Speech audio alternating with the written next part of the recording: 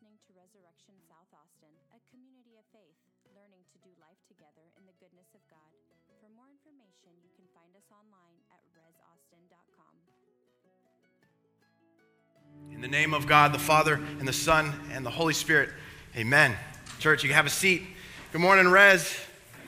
Come on now, people. I can tell, I got a pulse on you guys. I can tell when things are a little sluggish and everybody's still struggling to wake up. I need you guys to turn it on this morning because we've got the passage of like all passages. Romans, we've been tracking Paul in Romans, and it has come to us at the kind of the top of this mountain in Romans chapter 8. But I get ahead of myself. Last week, Michelle and I, we had the wonderful gift and pleasure of being with one of our bishops in our diocese as a church in South Carolina, and so we were invited to come and preach. He's on sabbatical, so we're kind of helping out there. But it was, I promise, it was so much more of a gift to us than anyone else. We got to go without kids. Hallelujah. Amen. We love them, but it's so good to get away and worship with St. Peter's out there in South Carolina. Eric, I heard, did a great job of listening to the sermon. I'm like, man, it's so nice. Kind of just like brag on our church a little bit. It's so nice to be able to, as the rector, go away and have such a deep bench of preaching that this whole church doesn't have to rest on like me or my personality or my preaching, but we've got this wealth of people who can exposit God's word for us. Amen? That is a gift, people. Not every church has that. God has like lavished us with wealth, and I'm so grateful for that. So thank you, Eric, for that. Well, even in South Carolina, I was still preaching through Romans. I was like, I don't care what you guys are doing. We're going through Romans back home, so you're going to get Romans this morning. So I've been still tracking with you guys. And this morning in chapter 8, Paul writes about being led by the Spirit as those divinely adopted of God. Listen to this in verse 14. For all who are led by the Spirit of God are children of God. For you did not receive a spirit of slavery to fall back into fear, but you have received a spirit of adoption when we cry, Abba, Father. This is rich. Just on face value, this is beautiful and wonderful. But what's the one story that I'm telling you guys all through Romans we see woven throughout the narrative? What's that Old Testament biblical story that's pretty popular? It's a pretty big deal. What's that story? Anybody know? I've said it like 3 times. Starts with an E, ends with Exodus. There it is. Good job. You guys paying attention. That's good. This is the key to understand that these aren't just like sentimental words that Paul's issuing to us. Like, oh, that's sweet. You're adopted. You've been filled with the Spirit. You're led by the Spirit, not into slavery, but into adoption. Oh, that's how sweet. It is nice. But when you overlay the Exodus story and you see that Paul's been weaving this throughout his writing of this letter, you see that there's actually far more depth in this than at first glance. That image of being led by the Spirit, being divinely adopted as God's children, this is an image borrowed from Exodus chapter 13 and 14. Do you know how the people of God were led once they were brought out of slavery? How were they led? Where did they know where to go? Who led them? The Spirit of God. How? What did it look like? Pillar of smoke by day and a pillar of fire by night. Actually led by the Spirit. And these people, God's people, being led by the Spirit, they weren't led back into Egypt, even though they complained and groaned and said, why did you bring us out here, Moses, to die? There were plenty of graves back in Egypt. The Spirit led them away from slavery into freedom as God's children. Do you see how that story plays in the background of what Paul's saying here in Romans? You actually cannot understand Romans unless you understand what's happening in the Exodus. The Spirit doesn't lead us back into a spirit of fear, but into a spirit of adoption. Now check this out, folks. If this is true, and Paul's writing to us, he's saying, church, you, sitting here this morning, you have received the spirit of adoption. You're being led by the Spirit as God's people. How? If you're baptized, you're joined with Christ's death and his resurrection. Yeah, right? We know that. Who is Jesus? Jesus is the Son of God. And so if you join in his life, then you inherit his sonship, his daughtership as a child of God, filled and led by the Spirit. Do y'all see that? This isn't sentimental. This is like actual concrete Christian belief that we live and practice. This same Spirit that led the people of Israel, that fills us and leads us, is the same Spirit that tabernacled with Israel in the wilderness. You remember that? the same Spirit. God's assuring presence. Not that you had to like dream him up in your head, but that you could actually see where God's presence was among his people. It was also their assurance that God wasn't just some God for other people, but that this was their God, their Father. And so to cry out to their Father, Abba, Father, as those who have received the Spirit of adoption in Jesus the Son, in the God and the Spirit who has dwelt among us, who's tabernacled among us, we cry out, Abba, Father. He's our God. Y'all tracking with me? This is dense. I know Paul's like working with a lot right here, but we're tracking, right?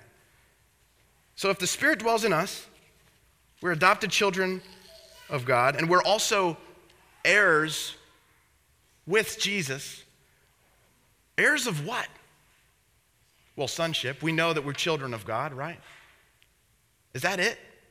Think about this. We're talking about the incarnate Messiah. What does he deserve?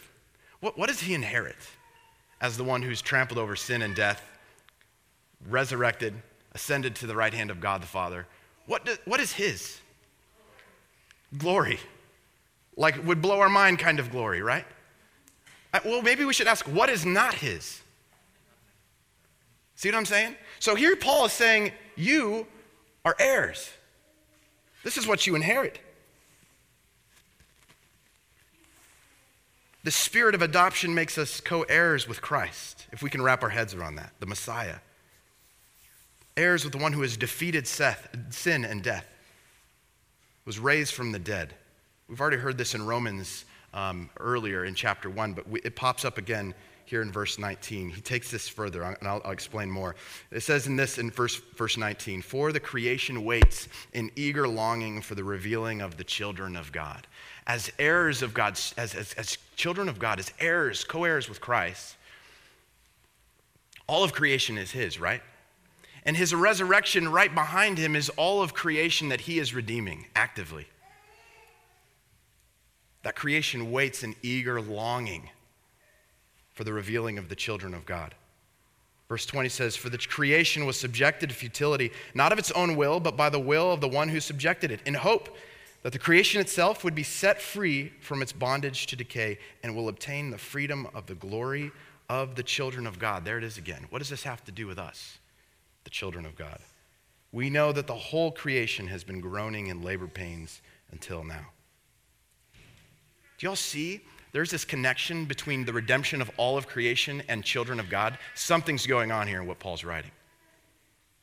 He's been working with us in terms of understanding who we are as children of God, as people who have been unified with Christ. We've been redeemed. We understand that part. But what in the world does creation have to do with us being children of God? Why would the world be waiting for us to be revealed? Good question, right? Fantastic question, Sean. I was just thinking that. Well, maybe, let's be fair. Maybe Paul is like, it's Earth Day, and he just kind of took a little bit of a detour in his letter. Children of God, and then this whole creation tree-hugging business popped out of nowhere. Maybe it's Earth Day. Maybe this is like an afterthought, and Paul's like, and creation's a part of this somewhere, so just stick it here. Not at all. Couldn't be further from the truth, actually. Kaylin, I love that you're speaking to me, girl. Church, I need that kind of feedback. It's good. How did the redemption of all things all of a sudden involve creation? Or hasn't it all along? Hasn't it all along? When I said that Paul's revisiting something the way he started in chapter 1, this letter, he said that actually all of creation reveals the glory of God. One of my favorite poems is by Gerard Manley Hopkins. It's called God's Grandeur. You may have heard it. And he says in his opening sentence, the world is charged with the grandeur of God. The world is charged with the grandeur of God. And it groans, Paul says, waiting for redemption. It's groaning, waiting for the children of God to be revealed, that it too would find freedom and redemption. What a wide scope of salvation. We've heard salvation growing up, right? Maybe you've been a Christian forever and you think, when someone says salvation, we think me personally, like a human being, right? Turn your life over to Jesus and follow him, and that's certainly part of it. But who would have thought that salvation had this kind of scope that involved all of creation, material things, that it mattered to God? This is what Paul, if we could see it, has actually been weaving since chapter 1. He has this in view for himself, that all of creation is teeming with anticipation for its Messiah, to reveal the children of God, that they would then steward creation and release it from captivity, from futility, from oppression. If the entire created world reveals the glory of God, think about this and come at it from a different angle, because I know I got some skeptics maybe. If the entire created world reveals the glory of God, how much more then, what does it look like when it's under the dominion of a sinful humanity? How much more then does it cry out to be redeemed, set free? How much does a creation that is charged with the grandeur of God, what does it look like then if it's mismanaged and abused and exploited by sinful people who are just reaping it for its resources? Hopkins, that poem that I read you earlier, it continues actually along this line. It says, he calls the earth crushed under the generations who have seared with trade, bleared, smeared God's creation with toil. What a beautiful set of words to imagine that. Is this getting too environmentalist for you people? Is this like, am I following the text? Have y'all read what Paul said? Is this like, maybe this is a little too environmentalist? No, it's not, right? I got like a lot of green folks in here. It's good. Isn't creation just going to go away in the end? It's all going to burn to hell in a handbasket, right? Or whatever you guys say, whatever it said. Isn't that what the end is for salvation? Like we get wings and we go off into heaven and we say goodbye to our bodies and the earth, I mean, whatever, good luck. But there's like another end for us. Isn't that what's in view for us? Why would God create all this in the first place, of only to dispose of it in the end? Here's something a little more personal. Why would he call you and commission you as humanity to tend to his garden if it didn't matter so much? Remember that in Genesis? You had one job, people, Why would he call us to tend to his garden? Why would God call out a fleshly people, a race, to be his own people? Like an embodied people with skin and bones, like an actual created people. Why would he call them out to be his people if creation didn't matter to him? Why would he send actual prophets, actual kings, judges? Why would the Word of God, become incarnate if matter didn't matter to him? Why would this Word come and speak audibly using sound waves and announce the kingdom of God, using the material world so that we could comprehend what God's up to in the world? Why would he go through all that trouble if all of this was just going to go away in the end? Why would he heal people? Think about that. Why would he raise dead people if it was all just going to go away in the end? Why would our Lord suffer in the flesh upon the cross if the flesh didn't matter? Even more so, why would he be resurrected, not just in spirit, but in flesh and in body? Why? If it all didn't matter to him. Now this is, you're gonna like flip out on this one. I hope you've had your coffee. Why would this flesh that's been resurrected then ascend into the Holy Trinity, the presence of God, the Father and the Spirit, as a human being in flesh and remain as a human being? There is flesh in the Holy Trinity. Oh, that's crazy. Why would that be the case for eternity now if creation didn't matter, if the body didn't matter, if matter didn't matter? There's flesh in the Holy Trinity. That just blows my mind. All throughout, what I'm trying to say here, folks, is all throughout the biblical story, all throughout the Christian belief of what God is up to in the world is necessarily involving creation and matter and the land, the earth, people. Stuff matters to God. And it's not something I'm just saying, well, this is just kind of like an environmentally friendly church or something. Not at all. No, I mean, who cares about like joining in with some sort of cause? This is like necessarily what it means to be a Christian, to participate with God's redemption of all of creation. That's what's first and foremost for us. And we see this even in the writing of Paul. This isn't going to be done away with, but it's actually going to be redeemed. That's part of the plan. All of it is being caught up in God's deliverance. You guys following? Do you believe me? You see this in Paul's writing. So Paul argues that we too share as Christ, not only as children of God, but also as heirs in his death, in his resurrection, in this new life, but we're also heirs in this project to redeem all of creation. Verse 22, it says the creation is groaning in labor pains until now, and not only the creation, but we ourselves. When you're here worshiping and you think, Lord, have mercy on me. I got it tough right now. The rocks cry out with you, Lord, have mercy on me. All of creation groans in anticipation for its Messiah. And we ourselves join in on that, right? But there's a difference. You have received the first fruits, Paul says, of the Spirit. Though you groan inwardly while we wait for adoption, the redemption of our bodies. This is an interesting little development. The first fruits of the Spirit given to us. Okay, now let's back up, track with me. We've been led by the Spirit. We've been given the Spirit of God in our baptism. And like Israel, we are being led by the Spirit as adopted children of God, right? Remember who we are as human beings. Originally created as image bearers, called to steward a garden according to the good purposes of God, right? Now given the first fruits of the Spirit. That we would continue to participate and cooperate with the Messiah's prolonged work. It's still going on. To tend to the garden. To release it from captivity. It groans in anticipation, waiting for this kind of release, this kind of freedom. I hope what I'm helping us see here is that our view of salvation isn't just some private, hidden, kind of personal thing alone, but actually concerns everything. There's not a more public thing to talk about than salvation, actually, because it concerns everything. Yes, our bodies will be redeemed. Yes, we receive the forgiveness of sins, but the repercussions of that upon the earth are incredible. Paul is saying that all of creation waits for us to be revealed, the children of God to be revealed and set free. Why? Because when we're set free, our lives tend to the garden quite differently, don't they?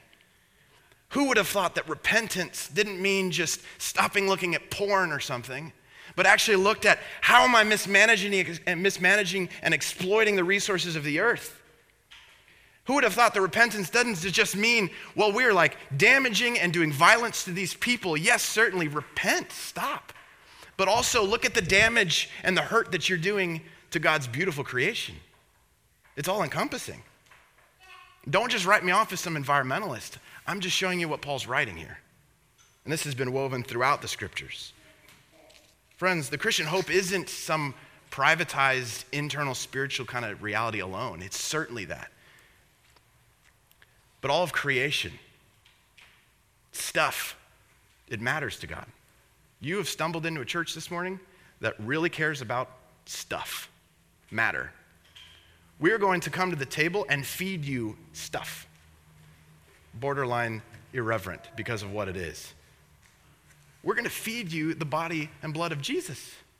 We wear this stuff, these robes, to kind of shake us modern Christians out of thinking that what we're dealing with is just something internal and private and hidden. No. We want you to see the glory of God.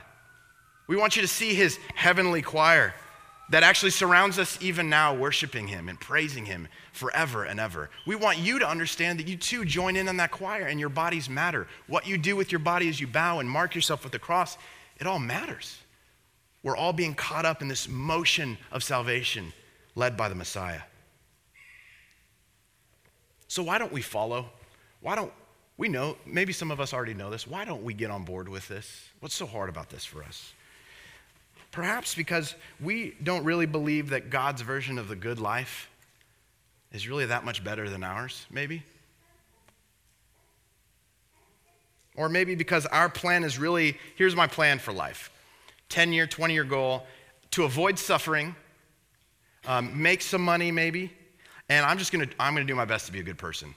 That's the good life for me. But check this out. Even if you avoided all pain, you still die. which is like basically the culmination of all pain, right? That's a certain thing. Being a nice person doesn't actually deal with the horror that is within us, that is sin. It doesn't fix that. You can be nice on the outside, but you're faking it. And you won't make it because there's something deeply broken within us. And being a good person, it doesn't really help you when you're dead. It doesn't do something for you like raise you from the dead. It doesn't give you a future being a good person now. It's not quite enough. Those are being nice, being good. You know I'm not knocking that. I'm saying that's wonderful. But it's actually not going to suffice for salvation. Amen? It doesn't work. Only Jesus is truly good. We know this. He didn't avoid suffering at all, did he? No, actually, he probably could have. But he took suffering head on. He took every last punch that suffering had to offer for our sake. And though he was perfectly nice and good and actually without sin, led a perfect life, he took the death that confronts us all, he took it himself. And only the power of God raised him from the dead. This is the Christian story. This is what we believe when we say we're Christians. We subscribe to this. We wrap our lives around this. We put our trust in that story because it's true. Now here's the incredible news. In all of this story of God's redemption through Christ and all of that he has taken within him, in the suffering and the pain and even the conquering of sin and death and being risen from the dead, he took all of humanity with him. He never left it behind. He took all of humanity with him as he ascended into heaven to sit at the right hand of the Father. Why? Because of what Paul's saying here. In order that all of humanity and all of creation would be reunited with its Creator. This is the cosmic scope of what Paul is trying to describe to us. The Eastern Church, they have such a refreshing perspective on this. Westerners, I don't know, maybe we just have a hard time with this. But the Eastern Church, they have an understanding of the liturgy. St. Maximus the Confessor talks about the liturgy, as a participation in the entire cosmic order, stars and planets turning in repentance to attend to the Messiah. Whoa. There's a lot involved there. We could use some of that. This action of liturgy, this thing that you've already been caught up with your bodies, not just internally with your mind or your heart, this thing actually inaugurates and joins in on this thing that's already happening, which is all of creation coming to attend to the Messiah, the one who's going to deliver it. This is what we're caught up in. And we're not the only ones. This has been going on for a very, very long time and will continue to go on. This is the incredible news, church, that we do not live some disembodied Christian life without flesh, without matter, without creation. All of that is within view in our lives as Christians.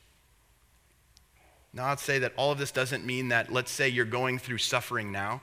It doesn't mean that Paul is just brushing over this or I'm brushing over this, saying your suffering doesn't matter right now. It's not being overlooked. Or maybe you're worried about something's plaguing you and burdening you. Your pain is not nothing. Your worry does matter to God. And in fact, you should bring it up. You should pray and ask God for help. But more than that, your suffering and your pain, along with all of creation, is being joined with Christ's suffering.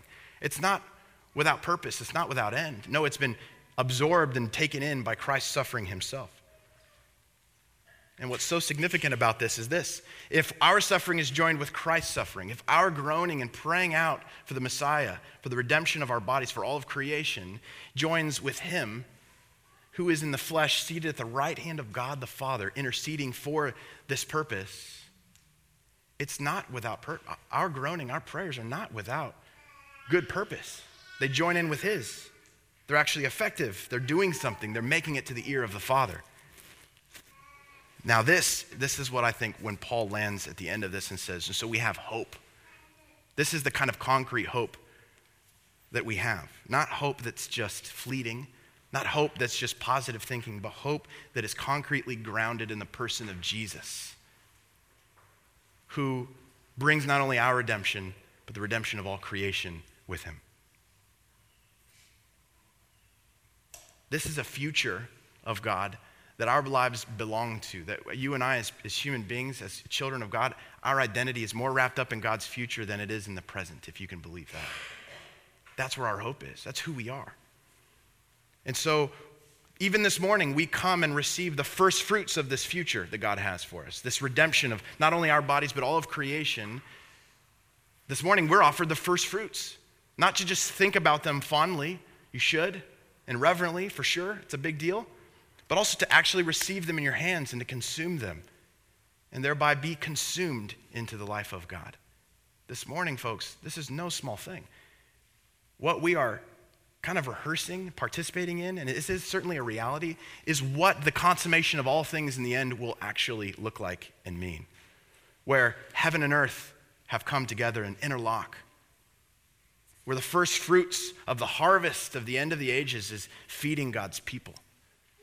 Where no longer we're divided and separated and groaning for salvation, but that we've realized the redemption of our bodies and of all things. This is what we come to get a glimpse of at this altar this morning, if you can see it. This morning, Res, it's in your name. You can't avoid it. Resurrection. What a wonderful name. May we freshly remember that we are a resurrection people. Though we will die someday, our bodies will be resurrected. And same thing for all of creation who waits to be delivered. It's going to be recreated. There will be a new heavens and a new earth. God has determined that that would be so. May we remember that we are the heralds of that future of God, where all things are being redeemed.